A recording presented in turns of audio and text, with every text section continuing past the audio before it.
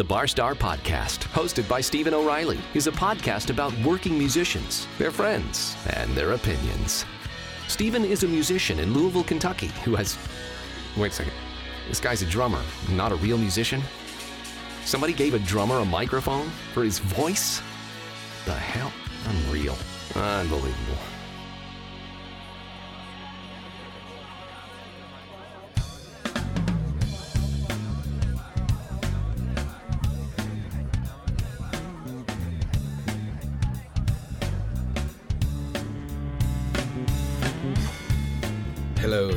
Hello. Welcome to an extra stuffy episode of the Barstar Podcast. I am your host, Stephen O'Reilly. I want to thank you guys for coming back and hanging out with me once again. Thanks for the feedback. Everything has been awesome. As you can tell, I sound like a gopher in a box because winter's drunk and it won't go home. And I have a massive head cold. But I thought it fitting with who I'm hanging out with today because on a episode I did a couple months ago, this gentleman's name came up and I was extra stuffy on that episode, so I figured, warts and all, why reschedule? I hope everybody is doing well. I hope everybody had a good week, and as always, I hope you guys went out and did some shit. Please make sure you check out my sponsor, Prophecy Inc. You know the deal by now. Go into the shop and mention the Barstar Podcast. You will get 10% off your tattoo from any artist in the shop, not just Travis.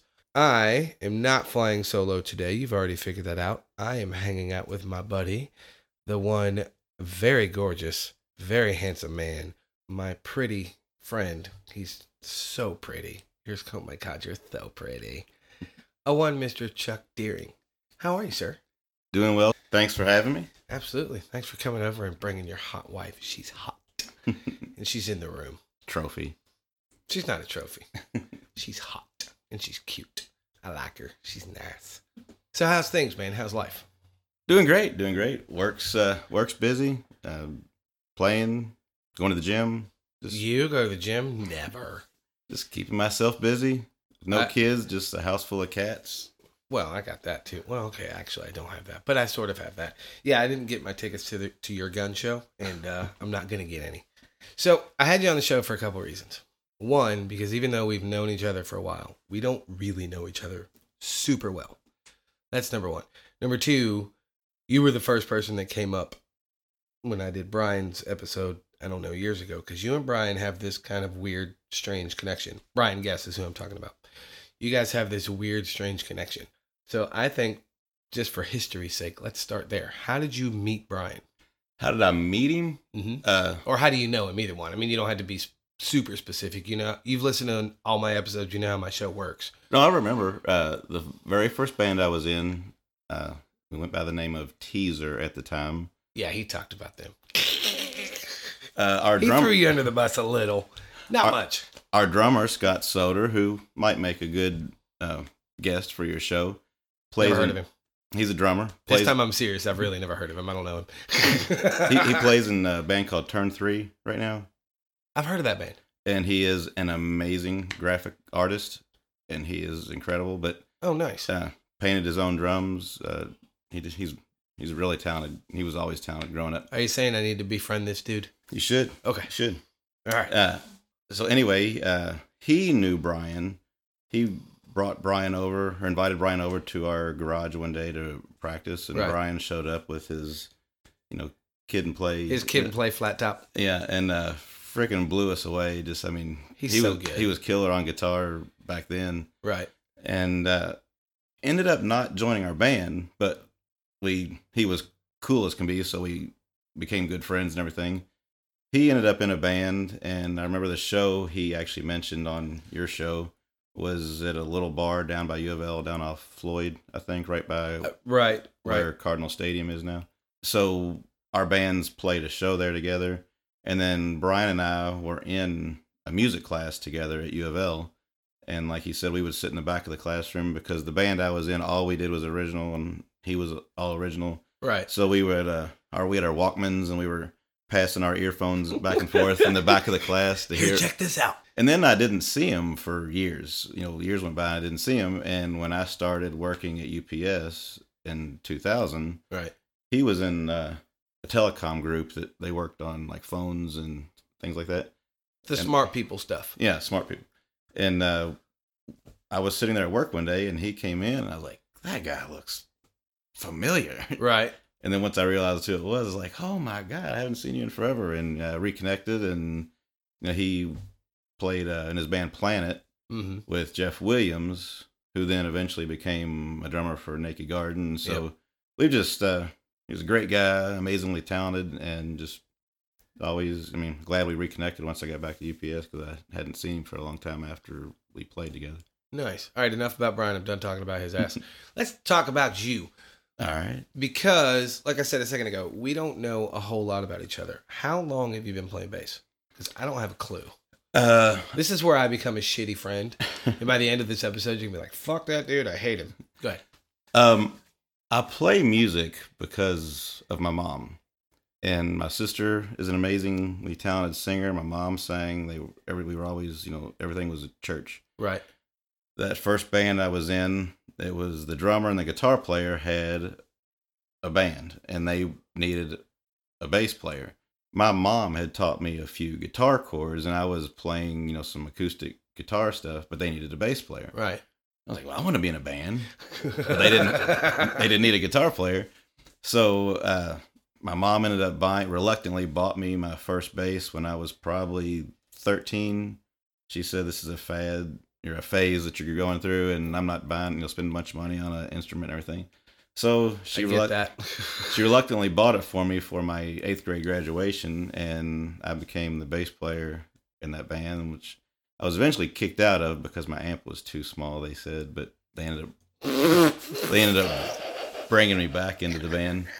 So I guess amp's too small. You got to go. So I guess I started when I was 12, 13, maybe something like that. Then the garage where we used to practice was off Taylor Boulevard. Right. If you know Ron Watchmaker and Todd Rhodes. Oh, yeah. Of course. Todd Rhodes lived on the next street over, and they heard us practicing one night. So Ron and Todd walked over, and of course we had never seen anybody play guitar like that, because he was playing, Led Ronnie's amazing. Just ask him. Yeah. He'll tell you. So totally blew us away. And those were, what are you giggling about over there in the corner? Yeah, that's what I thought. Carry on. They were our first introduction into grown up, right? Rock music. Because before that, we were taking squirrel moment. How old are you? Because I don't know. 44. Okay, so you're a year older than me. All right. So Ronnie's 72. I was gonna say 78. High five in the microphone. Carry on. Anyway, back to church. There was a guy at church who wanted to start a youth choir. Right. And he said that for $25 a week, he would give us lessons. So he started... A literal quarter... Literally. Good job. You beat me to it. Nice. An actual real 25 cent? Yeah. Nice. And half the time, we didn't have change. Right. So he would say, don't worry about it, just pay me later. But later never came. Yeah. So he owe that dude some serious royalties. Yeah. So he taught us church songs, but we were still learning the chords and the strings and everything. And we played in church, but we were playing, How Great Thou Art and things like that. When Ronnie and Todd came over and they showed us Led Zeppelin's Rock and Roll and all this stuff, he was like, ah! And, yeah. And so... hymns are cool, but these are way cooler. Yeah. Well, I was... From 83 to 93, my teenage years, I was, I'm a child of MTV. Right. And that was my, I couldn't get into the bars to see all these bands. So my view was Motley Crue, Quiet Riot, and, so same background I had, basically. So to see Ronnie come over and he spun his guitar, around, I was like, ah. So Todd, who wrote original music all the time, right, wanted to get a band to play the Carl Casper Car Show, which I know you're not from Louisville, but there was they used to have the Battle of the Bands. It was a pretty big deal. There would be 50 bands at the West Wing of Freedom Hall, and it would be packed. Even though I'm not from here, I was forced to learn a lot about this damn city, but a lot of it's actually really cool. And I don't know if you know this, I'm actually into cars and hot rods. I go to most of the car shows every year. And I went to Carl Casper every year until it ended. Oh, really? Yeah. Well, it was a pretty big deal for the bands. And Oh yeah, I remember somebody. I didn't mean to cut you off again, but I remember somebody recently was talking about it, and they were not only were they kind of bummed that Carl Casper's gone, but they were telling me about the Battle of the Bands and how big they used to be. Yeah, it was. So Todd got the three of us, guitar player, bass player, and drummer, to basically be his band. This was in '87, I think. But he needed a lead guitar player. So he said, I know a guy. And so this guy shows up at our garage with this cut off pink and black polka dot shirt, bleached blonde hair down to his chest. And We thought hot. We thought, oh my God, CC DeVille just walked in. It was Carl Stuck. And Carl's playing, guitar behind his head. Girls are going crazy out in the crowd. And well, Carl is kind of cute. True. But these guys, they showed me what I saw on MTV they made it real. They made it. What you thought was unattainable is actually, you really can do it. Yeah. And I think they set my goals pretty high for how I wanted to play. And you don't have to stand over in the corner, and especially the bass player. By the way, while you're sitting in front of me, I owe you an apology on the show. No. I owe you an apology on the show. On Dave Moody's episode, I said that the majority of bass players are boring. And they are, with the exception of you. You are the one that sticks out, and I owe you an apology. I was wrong. There are a few of you that are not boring. You are not one of them. So Thank you. You're welcome. I thought about that after I posted it. I went, shit, Chuck is so not boring on stage. Damn it. So I apologize to you on the show. I saved it for the show. Well, when Ron came over and, he was playing all this music, we'd, blowing our minds. And he was like, if you want to play bass, you need to listen to Iron Maiden and, Steve Harris. And he was right. And then he said, you really should go take lessons from Chip Adams. So, gotcha. 14 years old, I signed up, started taking lessons from Chip. And, so a step up from what I was doing for the quarter a week, he was actually showing me real stuff. Right. And, finger exercises. And, we eventually was showing me how to play, Roundabout by Yes and things like that. So, made my playing a lot better. And then as I got exposed to more, not just the MTV stuff, but everybody says, oh, you have to listen to Jocko and all this kind of stuff. So I start. Who was fucking nuts. True. But that's one of the things. I know you've seen that documentary. I've read his book. I didn't know he had a book. Yeah. I saw that documentary. That dude was out of his mind. It's just called Jocko. And I really liked the fact that he was so talented, but he would do backflips and stuff off of his amp on stage. Yep. And I guess all those things, I try to grab little pieces of different people as inspiration. I'm like, okay, you can be good and not just stand over in the corner and be a shoegazer. Yeah. So I already apologized, man. Leave it alone. I'm just kidding. No, when I love playing some AC/DC. It's a good time, and you can drink your beer and play it at the same time. But I enjoy playing stuff that pushes you a little more. Right. But I think you can do that with a fun attitude also. Well, absolutely. That's why and I don't talk about it often because I don't give it a whole lot of thought. I don't put a whole lot of stock into it. But and I'm not saying anybody in particular. I'm not giving examples, not because I'm afraid to. I just can't think of any names off the top of my head. But there's a lot of guys from here and from Atlanta and other cities I've lived that think what I do is garbage as far as all my flash and all that bullshit. And I've told them all the same thing. I tell them every time, I don't do that shit for me. I don't do that shit for you guys. I do that shit for whoever's in that room and paid their money to come see me. Do I have fun doing it? Most of the time I do. But I said it on Dave's episode. That shit hurts. After a while, I'm getting old. I'm not a spring chicken anymore. I wake up from gigs. It takes me a few minutes to get out of bed. But the point I'm getting at is I don't do it for other drummers. And now this I have said on the show. I don't care what other drummers think about me. I could give two shits. If you think I'm awesome, cool. If you think I suck, cool. I don't really care. Because they're never going to hire me for a gig. They may hire me for a fill-in, and that's a completely different scenario. Or scenario if you're an asshole to cloak Dane Cook, which I think is funny as shit. But seriously, I don't do it for any other reason than to entertain people. It's my job. That's our job. There's a very small period of time where being a shoegazer was cool. Granted, everything that's flying out of my face right now is my opinion. There's a very small window of time where being a shoegazer was cool. oh, I'm artsy fartsy. That shit got old quick because people were they were spending their money to go see a show and they weren't seeing anything.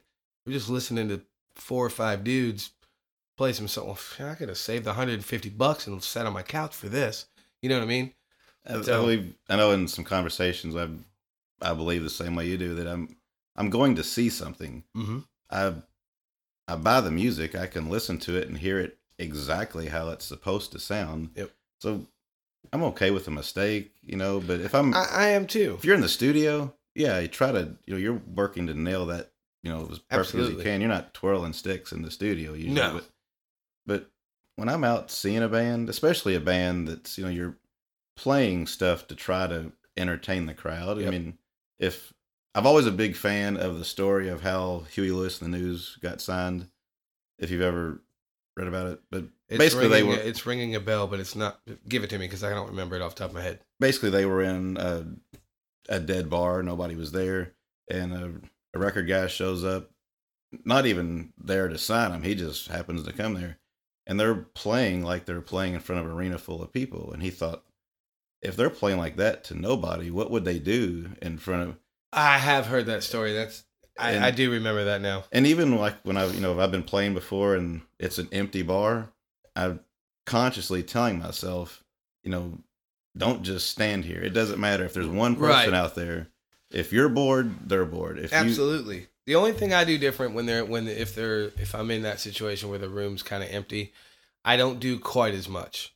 And the only reason I do, and I freely admit it, is because it does physically hurt me. So after a while, I'm like, okay, there's only 20 people in here and 15 of them are paying their tabs. I don't need to do that many tricks right now. I'm good. I'm just going to lay down a groove. And especially for the drummer, someone doesn't hurt like when I, move around or whatever, but right. I'll catch myself sometimes kind of standing there. You see that? That's from a week and a half ago. I just showed a big nasty blister on my hand. I'll catch myself standing there. What are you looking at, lady? Picking her hairdo. But I'll catch myself standing there and I'm like, wait a minute. Yeah. If I'm bored, they're bored, and I have to, remind myself. It's easy when the crowd's all into it. Absolutely. It's work sometimes. It is work. And I've said this for years. I wrote about it in the book. I've tried to pass it on to most of my older students. If somebody gets off their ass, hopefully takes a shower, gets in their car, drives to where you're playing, pays a cover, some cities pays to park, waddles their ass up to the bar, and then waddles their ass up to the stage. If I'm on that stage, my job is to entertain them. If I don't do that, or if I don't at least attempt to do it, I'm not doing my job. Yeah. That's what I get paid for. And there's something to be said about what you said earlier about you go to see a show. When's the last time you said, hey, let's go hear Motley Crue at the Coliseum? You've never said that in your life. Nobody has. You say, dude, I'm totally going to see Crue at the Yum Center. And you say it like you're a 12-year-old because you're excited to go, quote, see the show. Yeah. Like I've said it on the show, on this podcast before. Why do you think Kiss has had a 40-something year career? They're not the greatest musicians. And I'm not dogging them. They've said that out of their own mouth. But you go to see that show. You go to see the fucking pyro and Gene spit blood and Paul fly around and drum solos out the ass, which I don't go for drum solos, but whatever. But you get the point. I mean, you're 100% right. I think somewhere people just forget about that. Musicians forget and they get too caught up in this note has to be perfect. It's never going to be perfect because you didn't write that note. If you're in an original band, completely different world, and I get it. But you and I, we do the same thing. We're in covers. I mean, I haven't been in originals for a while. It's too damn complicated. Too much drama, not enough money. Anyway, go ahead. Oh, that was it. Well, fine. There, we're done with that part. Now, you're still in Everything's Good with From Paris, right? Yeah. We just the nature of what we do, we're not usually playing every weekend. By design, that was never the goal. The goal of the band. Yeah, because you do a lot of private and corporate stuff, right? Yeah. And are you doing weddings too? Yeah, a lot of weddings. But with weddings, different months are a little busier than others. Yeah, we do. I don't do, Gas Money doesn't do as many weddings as I would like, but we do a few, and most of them are probably towards the end of the summer. At least for us, most of them are towards the end of the summer. We do have one next month in Lexington. Are you going to crash it? I will get you to talk. You will utter something. You will. Uh-huh. I'll get you. Take me a minute, but I'll get you. The microphone doesn't pick up middle fingers, does it?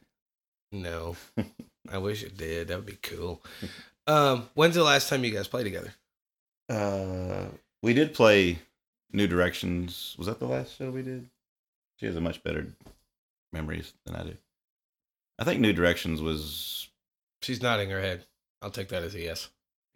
February, March. Yeah, March. So it's been a little while. Now, for those, most of our core friends will know, but for those that don't know, who's in that band with you?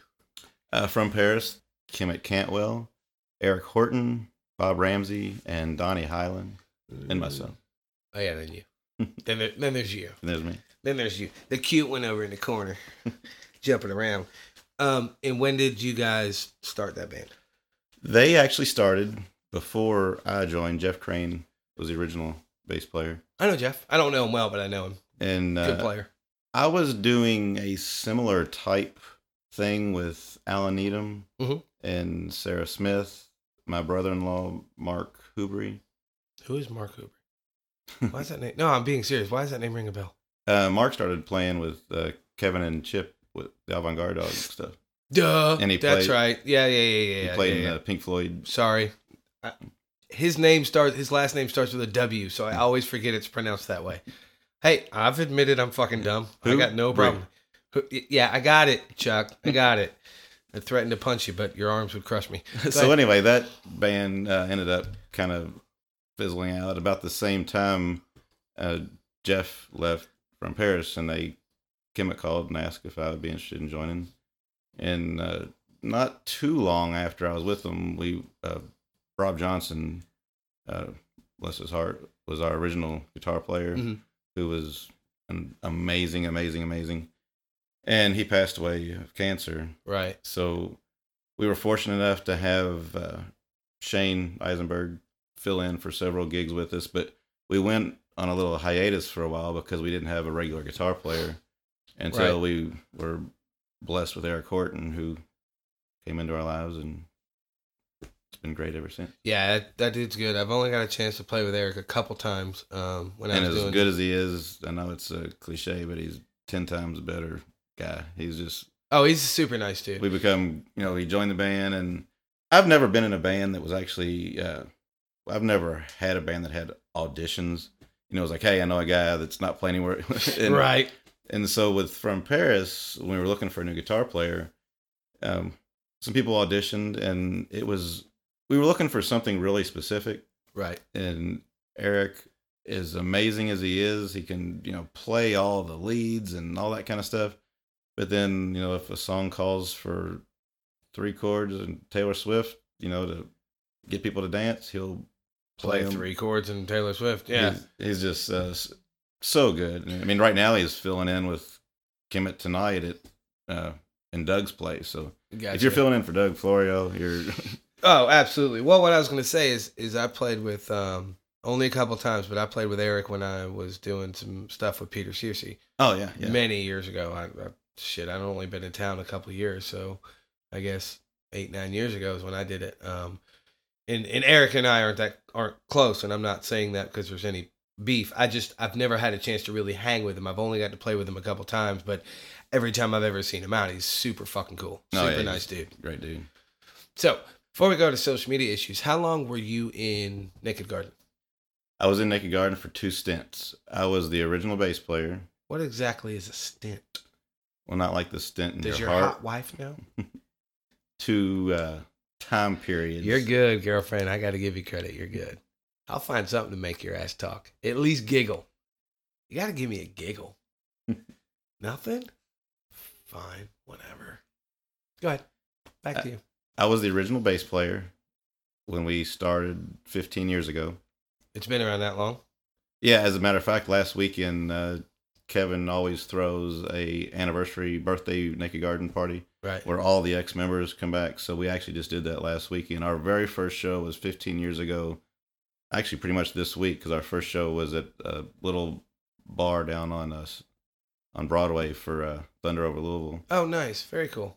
And so we were all young and green, and Right. Cutting our teeth in the bar scene. And Kevin is a phenomenal businessman. Like he ended up getting us in Phoenix Hill and some of the places, and he would just put the band first all the time and really try to drive the band. And every time there's been a member come or go, he keeps it going. Right. I would joke. Well, and he's another one too that's super nice dude. Kevin. Yeah, super nice dude. Yeah, at least to me he is. Oh, he's super cool, and he supports the live. Yeah, he's bands come and to see everything. us a few times, and of course we've gone to see him a few times. I've never seen them with you in the band, which is weird. Oh, really? Yeah, in fact, the last time I saw him, I was Gas Money was at Baxter's, and they were at Wicks. I was walking from Starbucks to Baxter's, and I saw Jeff sitting on the street. He was waiting at the red light, and he had his drums in his truck. So I walked over, and I kind of ran over, and I stepped my coffee on his truck, on the hood of his truck, and I started acting like I was humping his truck, and he looked at me for a minute before he realized it was me. And then he starts laughing, and he starts beeping his horn and stuff. But anyway, they came to see us for a set, and then when we got done, because we always get done early at Baxter's, we went over to Wicks. Stacy actually went over there before we were done. She took a few of her friends over there, so it was really cool. But long story short, he's always been super cool and super supportive. I agree with you 100%. Yeah, they're all great guys, and Except that Jeff, dude. God, what an ass. I'm just kidding. His nickname is Richard. Just FYI. Good to know. Yeah, Kevin gave him that. But so we started in 2003, and I played until 2005, I guess. I was still in college at the time.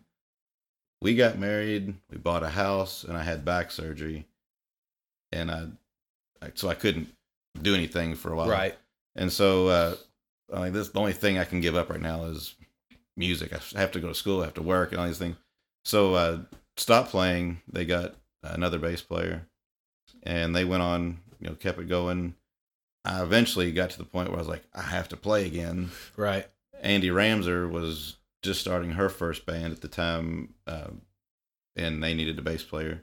So they got me to play bass. So I played bass with them for a while, and it was just different kind of music. Right. They were doing different kind of music, kind of more the lighter stuff. In my heart, I still was a rock guy. Right. So after Naked Garden went through a couple different bass players, Kevin called me one day and he's like, our bass player, just left, and would you want to come back? And I was like, yes, I need to play some Tool.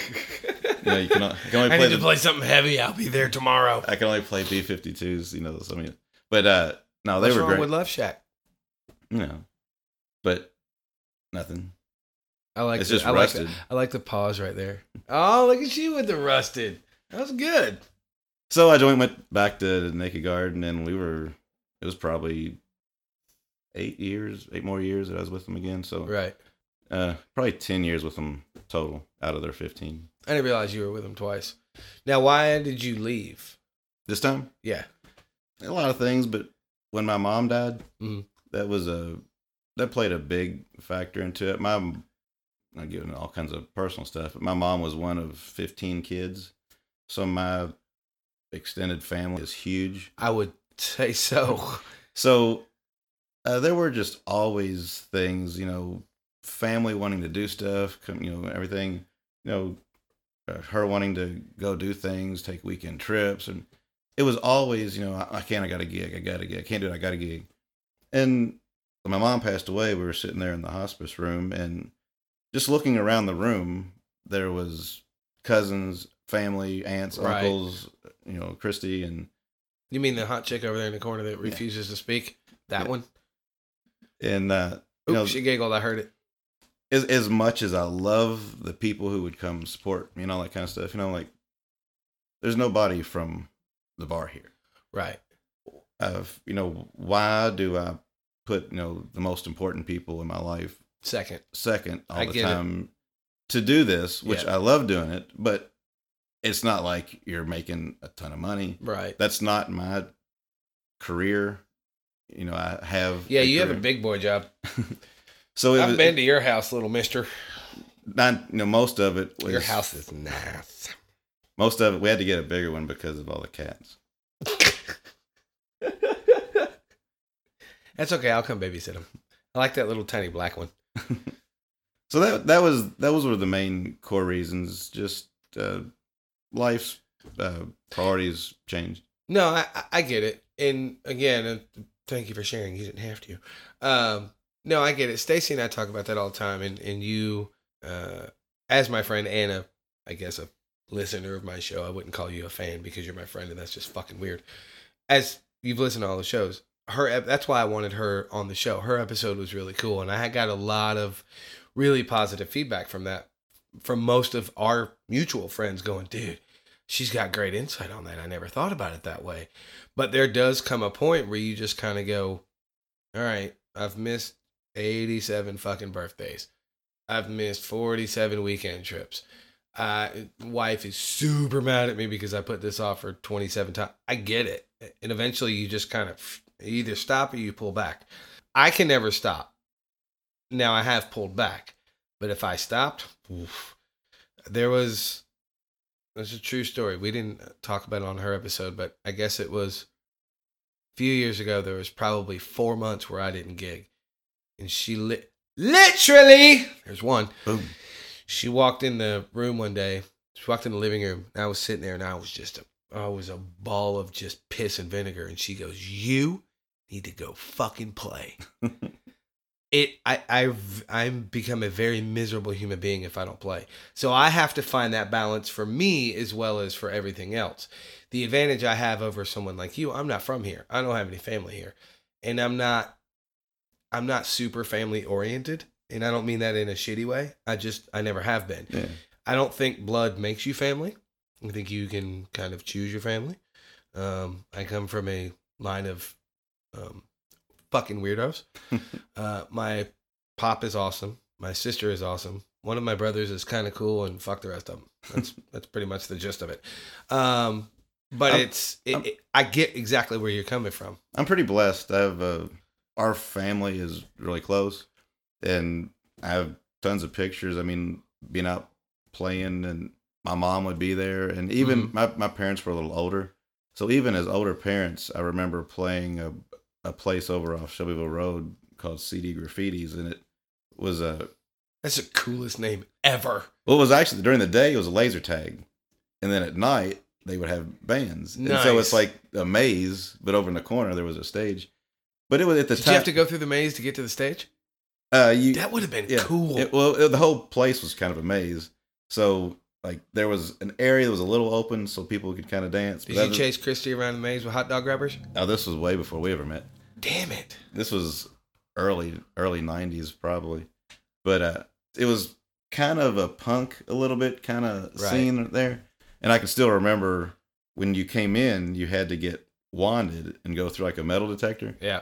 And so I remember standing there because we were playing that night, and here comes my mom and dad walking in, and these are older, gray-haired people, and there's my dad up against a wall getting wanded, right behind a guy with a big green mohawk and a dog collar. That's awesome. But they were very supportive of me all the time, and letting me play my Kiss record on their coffee table stereo in the living room. So it was, I was really blessed, and family still comes out to, especially from Paris. They really like the type of music we do. So my aunts and uncles love it. No, I get that. I can count on one hand the amount of times, let me rephrase that, with the exception of my pop, because he's awesome. I can count on one hand the amount of times families come to see me play. They don't have a clue what I do. They just don't get it. And I'm not dogging them. It is what it is. And I'm not playing the sad violin either. Again, it is what it is. And maybe because my mom was so into music, and like I said, she taught me, the first things I knew about music. So I think she had an appreciation for it. Right. Because I think she thought I was probably going to put the guitar down like a week after starting it. Right. I think she was really surprised to see me pursue it so much. Well, I think there's something to be said about that for the, and not getting philosophical, just my stupid dime store opinion, for that parent-child dynamic. Because my dad and I, we didn't like each other for many, many, many years. I mean, we really didn't like each other. And he used to tell me all the time, fucking music is just shit. It's just stupid. He would go on and on and on about how stupid it was.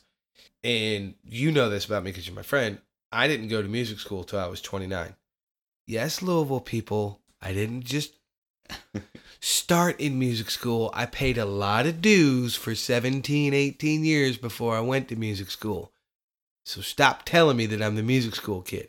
It gets on my nerves. Anyway, I didn't go to music school till I was 29. I graduated at 31. And he showed up to my graduation. Now, this was in Atlanta. He lived in Charlotte, North Carolina. I didn't know he was coming. Drove down to my graduation. We did the whole dinner thing. And one of the greatest days of my life, we're sitting at Olive Garden. I'll never forget this. And he looked across the table at me and he goes, I owe you an apology. And I said, for what? He said, I thought this shit was a phase. He said, and you just graduated music school with a 4.0. I said, yeah, I did. He said, I'm sorry I ever doubted you, and I'm proud of you. And we've been best friends ever since. Because I think it finally took him to realize, or took him seeing that, me never giving up. Not only am I going to keep doing this, I went to music school too. I went to music school as an old dude. Because 29 in the music world, I'm ancient. So by now I'm fucking what? We're Methuselah, right? Because you're same age as me. But he finally realized, oh shit, he's really going to do this in some capacity. And that was like one of my proudest moments. My pop just looking at me and going, I'm sorry, and I'm proud of you. I was like, sweet. I think that, at least for me anyway, I don't think people realize how important that is to have that acceptance or whatever you want to call it from somebody who's that influential to you, like a parent would be. Yeah. Because I think that was a big driving force when my mom initially thought, oh, this is a phase you're going to go through, that I think that almost kind of pushed me to want to prove her wrong at first. Oh, absolutely. And then eventually, when I did that to my parents. Oh yeah, I'll fucking show you. No, I get it. And the whole time you're wanting to prove them wrong, but at the same time you want them to approve of it. Absolutely. I get it. But yeah, I 100% agree. All right, so let's move on to social media issues.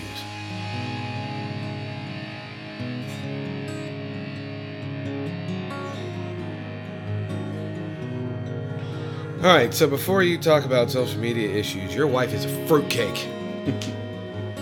I just found out that your wife does not like coffee. The smell of it makes her nauseous. That is not fucking human. But because she's an amazing woman, I suppose I will let it slide. And she gets up every morning at 3:30, so you'd think she would need something. But I normally say I don't trust people that don't drink coffee, but it really makes her nauseous. That's weird. She's not going to talk and it's fine, but that's just fucking weird. I'm wondering, do you drink coffee? I'll drink it at work sometimes, but not. Oh, God, you're both lame. That's it. Show's over. Get the fuck out. I'm done with both of you. She has a makeup bag in her purse, but I think it's actually full of cocaine.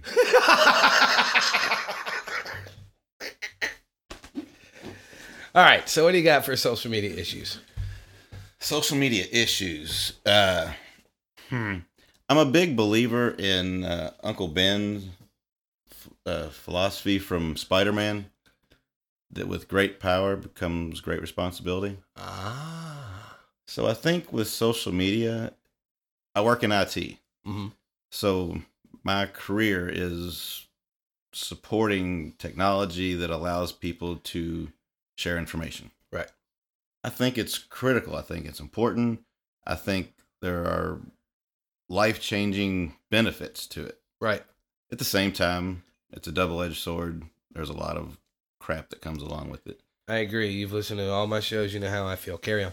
I think one of the things I dislike the most is what it reflects of us. Meaning? I get caught up in it, so I know other people do sometimes, but you get caught up in seeing people's posts about how great everything is, and all of a sudden you get sucked into comparing yourself to what everybody else is doing. And I got you. Why isn't my life as good as theirs? And just the... For the record, your wife is nodding her head. She agrees.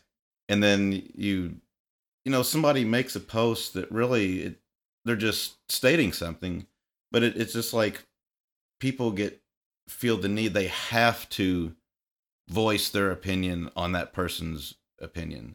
Right. Just, I mean, whether you agree or disagree, just let that person have their opinion and go on with your day. See, and that kind of stuff fascinates me, and I'm not going to beat a dead horse, but that's one of the reasons why I wanted social media issues on my show. Eventually, it's probably going to go away because so far, track record is everybody loves it, but they fucking hate it. Yeah. But the reason it fascinates me is because I see that kind of stuff on social media and I don't give two shits. I don't. I just look at it and go, cool. Or I look at it when they post what they ate and go, you're an idiot. But it fascinates me how people can sometimes get caught up in that stuff. And of course, I'm not saying that I'm perfect or I'm oblivious to everything. I think there's just a part of me that I just don't give enough of a shit for certain things not to mess with me. Does that make sense? No, and like when I see, Your posts are funny though.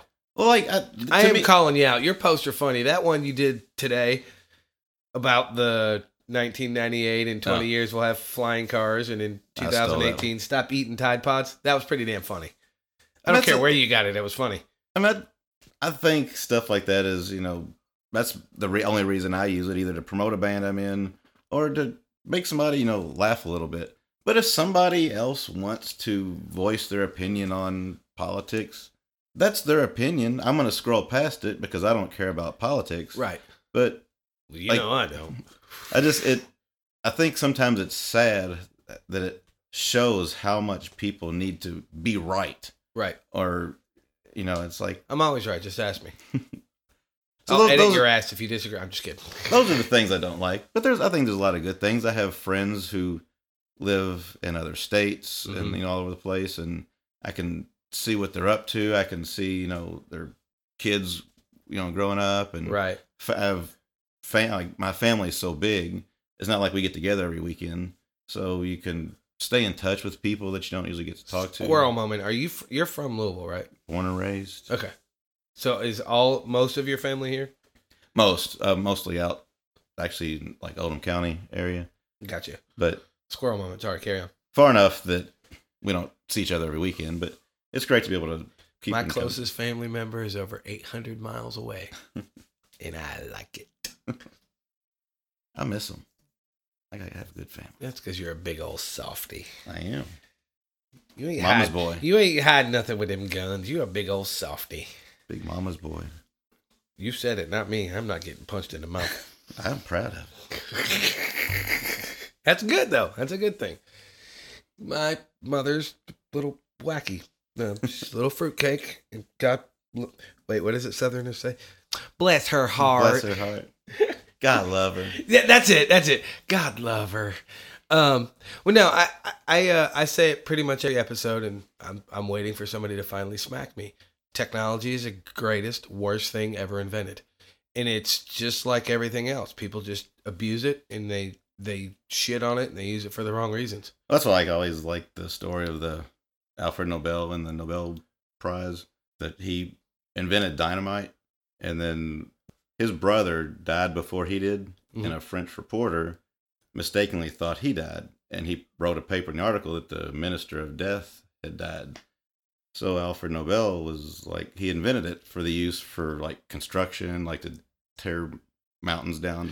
Right. And he thought, oh my God, is this how I'm going to be remembered? Because my invention ended up being used for so many terrible things. So he created the Nobel Prize, in peace and science, all those things, because he wanted a better legacy to be left instead of the Minister of Death. And so, I don't know, I just always think it's, when you're in technology and you see the great things it can do, I mean, the benefits that it's allowed for, medical purposes and everything, that there's so many good things. The internet is amazing. I mean, absolutely. How many things, you need to know, or, we learn about situations in other countries, right away. No, I get it. I completely agree with you. It's the running joke between Todd and I is he'll ask me a dumb question, and I'll ask him a dumb question. I have to throw him under the bus because it's just fun for me. But the response is usually, oh, if there was only a handheld device that would give us the answer. But it's true. I mean, you can find anything you want, and it's amazing. Flip side, it's made us all lazy. A little lazy. When's the last time you picked up a dictionary? Well, Exactly.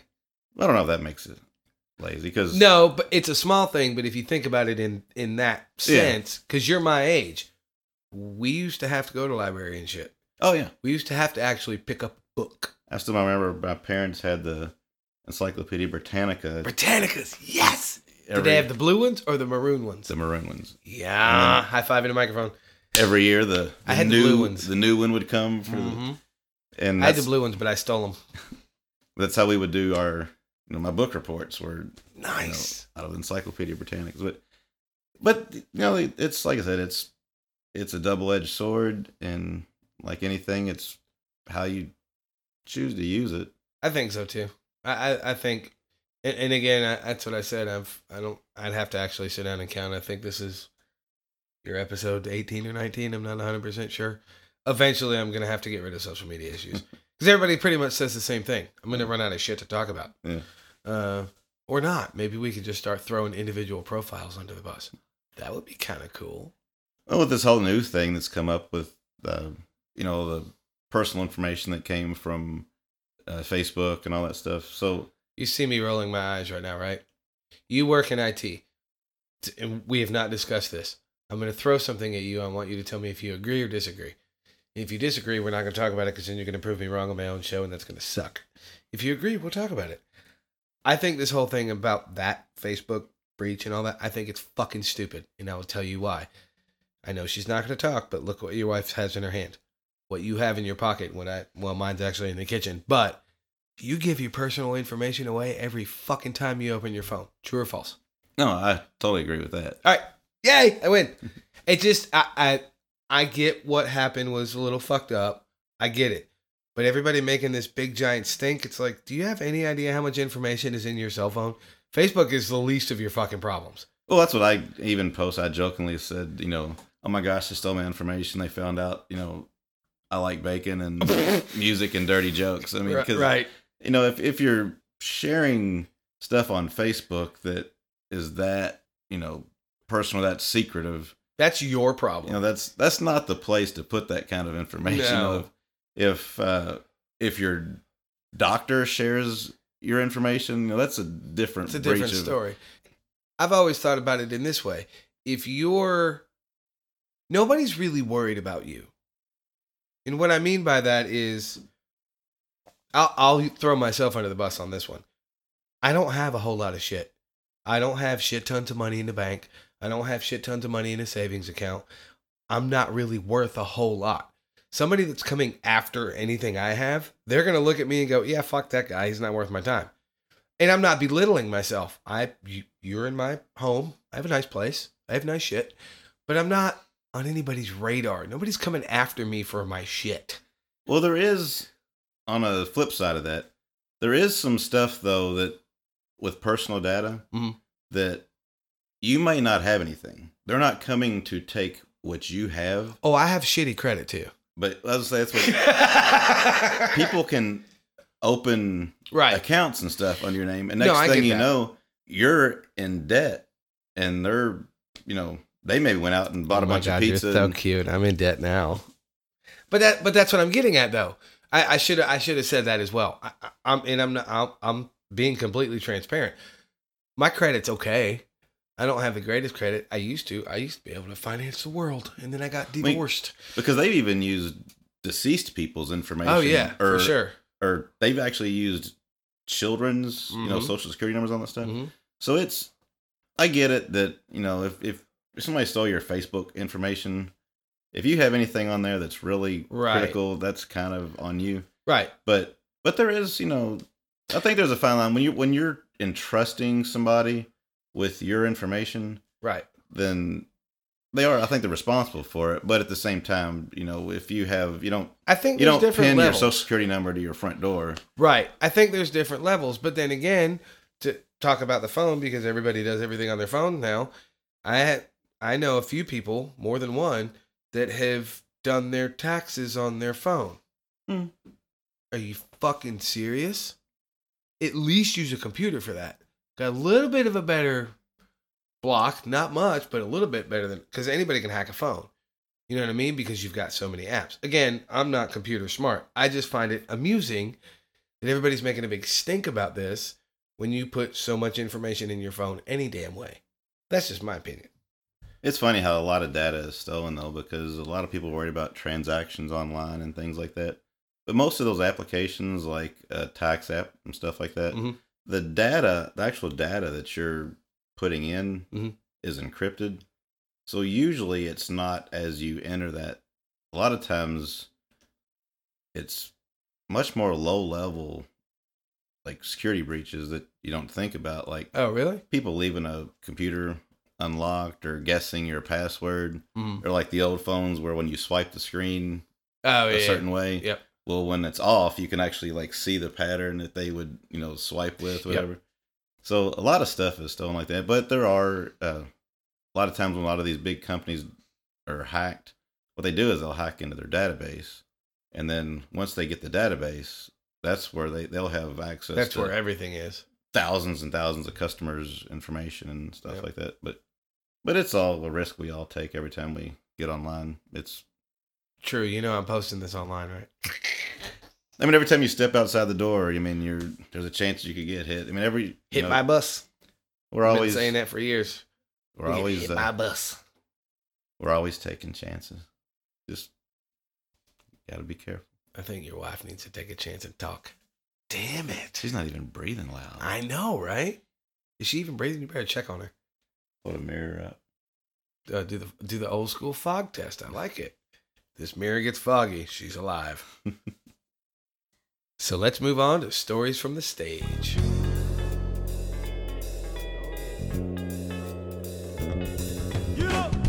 All right, so what do you got for me? Give me a story or two or three or however many you want to throw at me. Stories from the stage. Something that sticks out in your mind. Actually, one that I still think is kind of funny was actually that show we did with Brian. The stage was outside, not covered, and it was just a big wooden, like plywood stage. Oh, one of the super bouncy ones? Yeah. I hate those. And it rained like early that morning or the night before or something like that. So it was damp.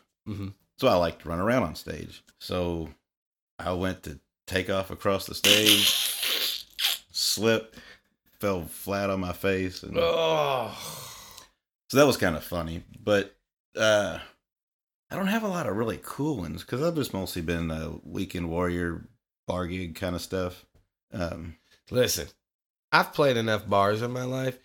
You've either seen some shit on stage or you've seen some shit after being on stage. It doesn't necessarily have to do with you. It can be just anything that you witnessed. Because trust me, I have ego lights and I can still see some shit going on. Going, did that just fucking happened? Well, they got the typical bar fights out there in the middle of the stage. One of my favorites though was we played Phoenix Hill, and Puddle of Mudd had done a concert that night in the saloon. See, here we go. And so we played after their concert. We played the rest of the night. Right. But they hung around and had their little merch table and all that kind of stuff. And the singer left, but the guitar player and the drummer hung out for a while, and they ended up getting up on stage with us and jammed a few songs. So the guitar player's playing, the drummer is back on Jeff's kit. This was a Halloween night, so it was a good packed house at Phoenix Hill. Jeff had a couple drinks, maybe. No. So we had done a couple songs with them. Right. And so Jeff comes back on stage, and Jeff typically never sings anything. So as Jeff walks by, he just grabs my mic and just drags it over, and he looks back at the drummer of Puddle of Mudd, and he says, "Play Black Sabbath, you pussy." So we proceeded to play Black Sabbath, and Jeff sang. Nice. What song? NIB. Nice. How did he sing it? Kind of like Ozzy would today. That's fantastic. I love it. Oh, God, that's good shit. Oh, yeah. I love you, Jeff. Some days I love you, Jeff. Today, I love you. I don't even know if he listens to the show. He better. He needs to. He does. God. No, that's cool. I think we've all had so many combined experiences, whether we were involved in something or just saw some shit. I mean, dude, how much random shit have we seen from the stage?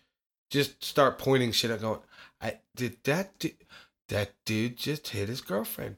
This is not going to end. I've seen it. I know you've seen it at least once. One thing I do think is funny, it's not so much necessarily from the stage, but just from a night at a club, is you get there early to set up, then you play, and then you're there late to tear down everything. Yeah, the playing is for free. We get paid for the setup and the teardown. I think it's funny because I've been in bars where you watch people come in, and they come in sober, and then they get drunk, and I've seen like entire relationships take place over the course of the night. They came in sober. Oh, absolutely. They met somebody. Next thing you know, they're all over one another. Next thing you know, they're pissed drunk. Next thing you know, they're fighting. And then at the end of the night, one of them's crying, the other one's gone. And I'm like, you met that guy like 3 hours ago. How just had a whole relationship. A whole relationship in the last 3 hours. That's true. And I'm like, wow. I've seen that. I've seen that several times. And I never put it together that way, but that's good. I like it. I just always thought it was kind of humorous because I was like, that's a lot of emotions in a 4-hour window. Yeah. Wow. What do you think? Thumbs up. Thumbs up. I'm going to lose this battle, aren't I? You bring one of the cats in, she might talk to it. Oh, she threw her head back and closed her eyes. That means that's a weakness there. All right, so all those are good things. So let's move on to what am I listening to? Everything that... Hey, you listen to the show, motherfucker. You know there's some music right here.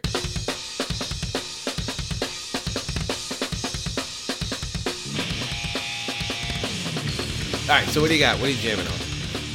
Everything that Carl Stuck posts and everything that somebody misses on your show. Oh my God, what Carl has done. I love it. I do love it. It's annoying to me only because I don't do favorite anything. I hate doing it. And even after I did my 10 records, I really wanted to go back and do 10 more because I was like, well, that one's shit. Well, I always feel... But I'm glad he did it, is what I was getting at. But no, really, he has a lot of good suggestions that I've never heard of them. I'll check them out. Oh, absolutely. But sometimes I wish I was more, I don't know what the word is with my music.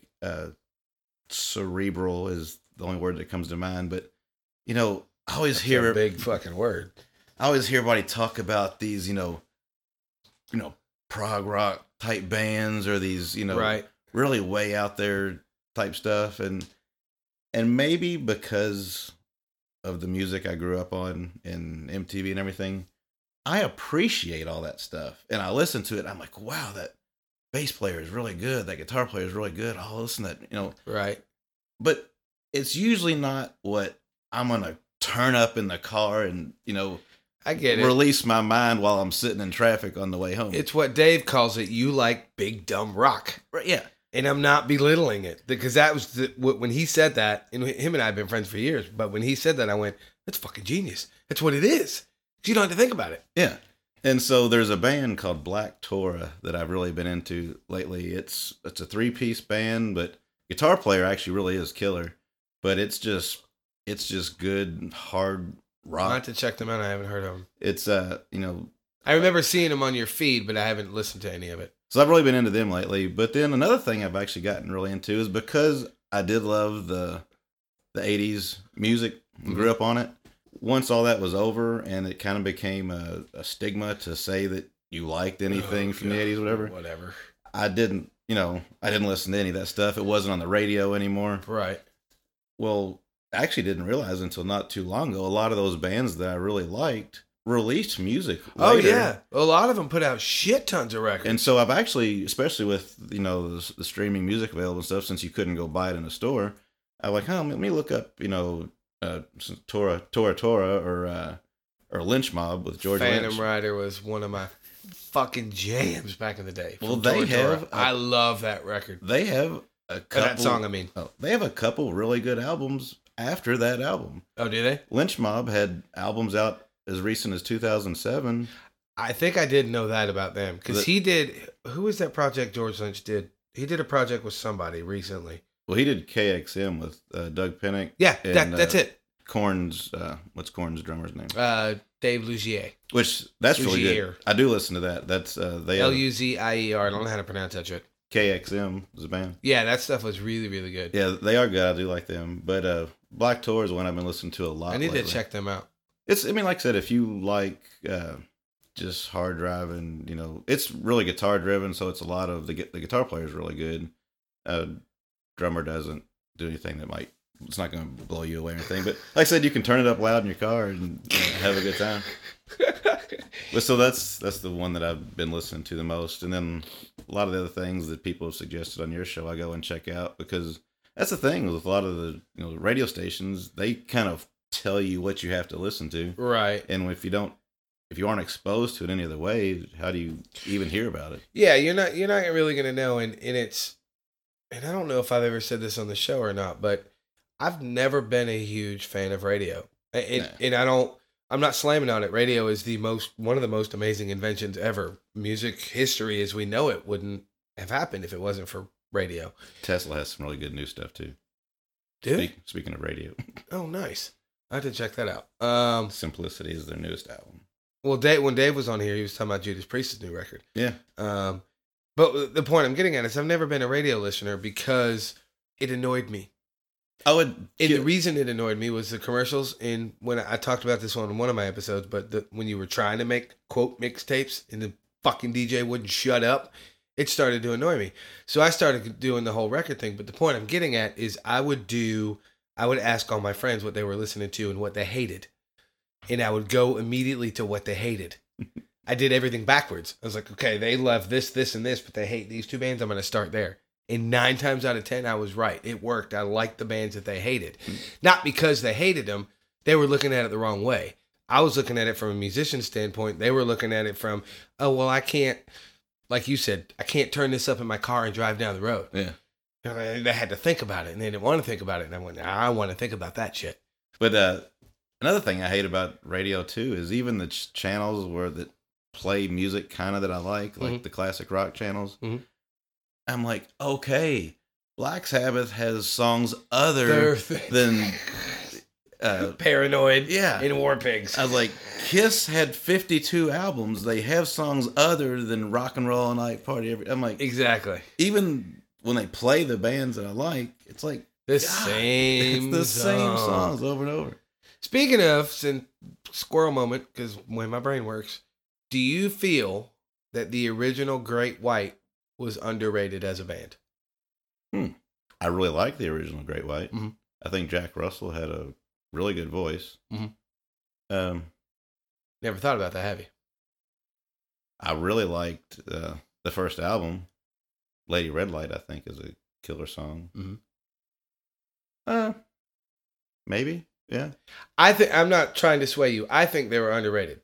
I think they were one of the better musician caliber bands of that era, but they got lumped into that era, so I think they got overlooked. My opinion. Granted, I know they had a couple hits. I'm not talking about being famous and having hits and shit. I just mean a lot of musicians kind of discount them, and I'm going, man, those first 2 records were fucking amazing. Well, then they did, have you ever heard their album where they just do all Led Zeppelin covers? I've heard pieces of it. I've never heard the whole thing. As far as musicianship, I always thought if you like the blues-based rock, right? I always really liked them. I always thought they were phenomenal. I don't know, that just popped in my head. I guess because we come from the same musical background. I've never really asked anybody that. And it just popped in my head because I've always thought they were underrated. Have you seen them lately though? Not lately, no. Well, there's 2 versions. Well, there's Jack Russell's Great White, and then there's Great White. Have you seen either one of them? I haven't seen either one of them, no. I'll be honest with you. I'm going to be an asshole. I wouldn't go see either one of them now anyway. Well, they did a free concert at the State Fair, and it was a night that we played the fair. The Great White or Jack Russell's Great White? The Great White, okay. Not Jack Russell. Who's singing for that one? Well, that's what I was going to get to. I didn't realize there was a Jack Russell version, and so I got you. We played the fair, packed our stuff up, and then we just walked over and watched the free concert. And so I'm waiting for them to come out, and they come out, and the singer for the other, he looks just like Poncherelli from Chips. and he has this jet black kind of hair helmet with helmet head. like overly white teeth, and he had gold chains around, and he had this like silk shirt with jeans, but they didn't look like they were denim. They looked like they maybe were like spandex that were supposed to look like jeans. You talk about paint a rock star. We were cracking up because the guy actually had a good voice, a pretty decent voice, but it was just like you had to like close your eyes and listen because you'd watched him and you were like, that's Punch. It was that's Punch. What did it put you in the mindset of they're trying too hard to make him not look like Jack Russell? No. I like when I say something, you get that look on your face. Well, like, I was trying to holy shit, I gotta think about that. I mean, I don't think they couldn't make him look like him. No, that's what I'm saying. Make him not look like Jack Russell. Go completely opposite. Let's just make this guy look like a fucking fruitcake so they know they're not looking at Jack Russell. Possibly. See, it's possible. Because I can't knock him. The guy could sing, but it was just he just looked like Punch. We were like, did you go to the Ingve show? Yeah, when he was here in October. Yeah, you and I talked about. Oh yeah, that's right. Duh, we were standing next to each other. See, shitty memory, old dude. I know you're older than me. Shut up. I have a bad memory. She spoke as much at that concert as she has tonight. That is very, very, very true. It is very true. I forgot. And she looks as impressed. Oh, she's fucking bored out of her mind. You had a little bit of fun at the Ingve show, though. Just a smidge. Come on, a dude in his... How old is that guy now? He's got to be in his 60s, right? Late 50s at least. I would imagine. Dude in his late 50s wearing leather pants running around. That's amusing for at least 45 seconds. The Seinfeld pirate shirt? Yes, the puffy shirt. The puffy shirt. Anyway, I thought that show was funny because he shoved his band over to stage left. And he had the entire rest of the stage. And the drummer had a pretty big rig. 2 kicks, 4 racks, a couple floors. I mean, it was pretty big. And everybody was literally, there's 2, I'm done. Everybody was literally stuffed in the corner. I've never seen I kind a of concert felt like bad. that. I haven't either. I kind of felt bad for those dudes. And his best trick was to kick the pick. Yep. Like, that's all you got? I will admit it on the show. I used to fucking worship that dude. Oh, I did like Ingve. I mean, his Rising Force and all that. Some of those early records were phenomenal. I used to love his shit so much because he always hired phenomenal drummers. Because they had to be able to keep up with they had to be able to keep up with all that shit. So he always had these badass drummers. Dave Williams has some cool stories about Ingve. Really? Yeah. Well, that's it, kids. That's a show for the week. Why are you looking at the microphone funny? You're pulling a Jess. It's pretty. See it? It's kind of sparkly. It's like a disco ball. It is kind of disco ball-ish. I should put lights in it. Do you know my Chuck he's got the old school 50s mics? With the green light in it? Yeah, he's got one with a green light in it. When he was in the Phoenix Hill All-Star Band, he brought that with him? He's got a blue one too. Oh, really? Yeah, this one looks like a ball, but it's got blue lights in it too. That is cool looking because the lights were low when they were singing, and they were doing the Phil Collins In the Air Tonight. Oh, yeah. So with the lights low, and it kind of had like that green, like shining back on it. It looked pretty cool. I don't know if I've ever told anybody this. There were 3, maybe 4 years in a row I was nominated for that and won it for the drummer for the All-Star Band, and every time I turned it down. I can say it now because the fucking bar's closed. It did. I turned it down 3 or 4 times in a row. So you got time for one more story? You can tell anything you want. I know you're not from here, so it's not the same. But growing up here, Phoenix Hill was the first bar I ever actually was able to get into. Right. At the time, you could get in 18 and up, or at least they had 18 and up nights anyway. Right. And so as soon as there was a bar we could get in, we were like, oh, because we were huge Spanky Lee fans. Never heard of him. Huge. Have you heard of John Huffman? And did you ever hear Sweet F.A.? I can't believe you fell for that. I just Kevin McCreary'd you. No, I know you. You know Sweet F.A. I do, but let's go back to Spanky Lee. Well, I know everybody knows Spanky Lee. I knew you were joking. Spanky Lee, I first saw Spanky Lee. Yes, I actually saw them because they got together and played Ryan Murphy's Wedding. That's how I met Chip Adams. No way, really? Yeah. That's pretty awesome. Mm-hmm. That's how, so as I was taking lessons from Chip at the time, but So I was a huge Spanky Lee fan. So anywhere they would play that I could get in. Well, once we finally were able to get in Phoenix Hill and see bands, it was like, oh, yeah. But anyway. And yes, I have heard of Sweet FA. So, I'm young, 18, walking through the halls of Phoenix Hill and seeing those all-star band, plaques on the wall and everything. Right. And, it's like at the time I'm thinking, that would be, so cool to ever. So finally, when I was nominated, I couldn't turn it down. I was like, it was too personal of a thing to be able to say. No. I don't blame you. I will tell you straight up why I turned it down every year. Or 3 or 4 times I did, whatever. Talking to, and I hate to use the term old dudes, but since I am an old dude, I don't give a shit. Talking to a lot of the old dudes that have been here pretty much their whole life, they all told me the same things. Like, doesn't mean what it used to mean. Yeah. And you not being from here, nobody's going to give a shit. And I went, okay. I took the advice with a grain of salt. And then the band that formed, and I don't remember what year it was 7, 8 years ago. The band that got formed, I went there the night that they were doing their thing, and there was probably 30 people in the roof garden, and I went, no, I'm good. If I ever get nominated, I'm not interested. And I did 3 or 4 years in a row, and I said, nope. I turned it all down. And I think, and I'm not going to say who it was because I'm a bus thrower under all day long, but some things are best left unsaid, so I will leave his name out of it. But he was right. Back in the day, I'm sure it meant a shit ton. But in last 15 years, doesn't mean dick 50 anymore. Because I think it's just like, kind of like the social media thing. Over and over and over and over and over and over and over, it doesn't mean as much. Yeah. It just gets played out, nobody cares. Then it just becomes something to do. You know what I'm saying? Yeah. No, like I said, it was more of such a personal thing. But for you, I get it. And you were probably voted in a while back when it actually still kind of meant something. It was 2011. It wasn't that long ago. Oh, I didn't mean shit. No, I'm just kidding. But like kidding. It was cool because I got to play with George Paul Smith and never heard of him. Al Needham. So it was kind of neat to get George Paul Smith doesn't even look like George Paul Smith anymore. Well, because he's doing Duck Dynasty now. I don't know if I'd call it Duck Dynasty. That I ran into him, and I didn't know who it was for a second. It took me a minute, and I went, "Dude, you look fucking great. You look different, but you look fucking great." He does. He looks good. I know it. He did. It's pretty weird, especially on that bike. He's got a cool bike. He does have a cool bike. All right, I'm done talking about you because I know you don't listen to the show because you're an asshole.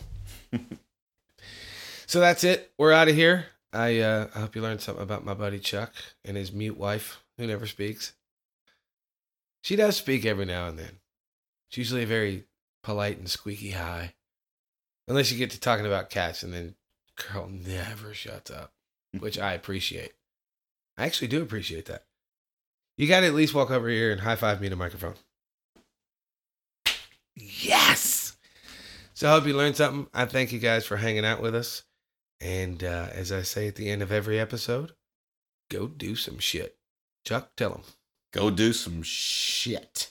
Ooh, you put some good stank on that. You were like, shit. That was good. Go practice. Not just some regular shit. Some shit. Oh, some shit. I just thought of something. That's the first cuss word you said. Second.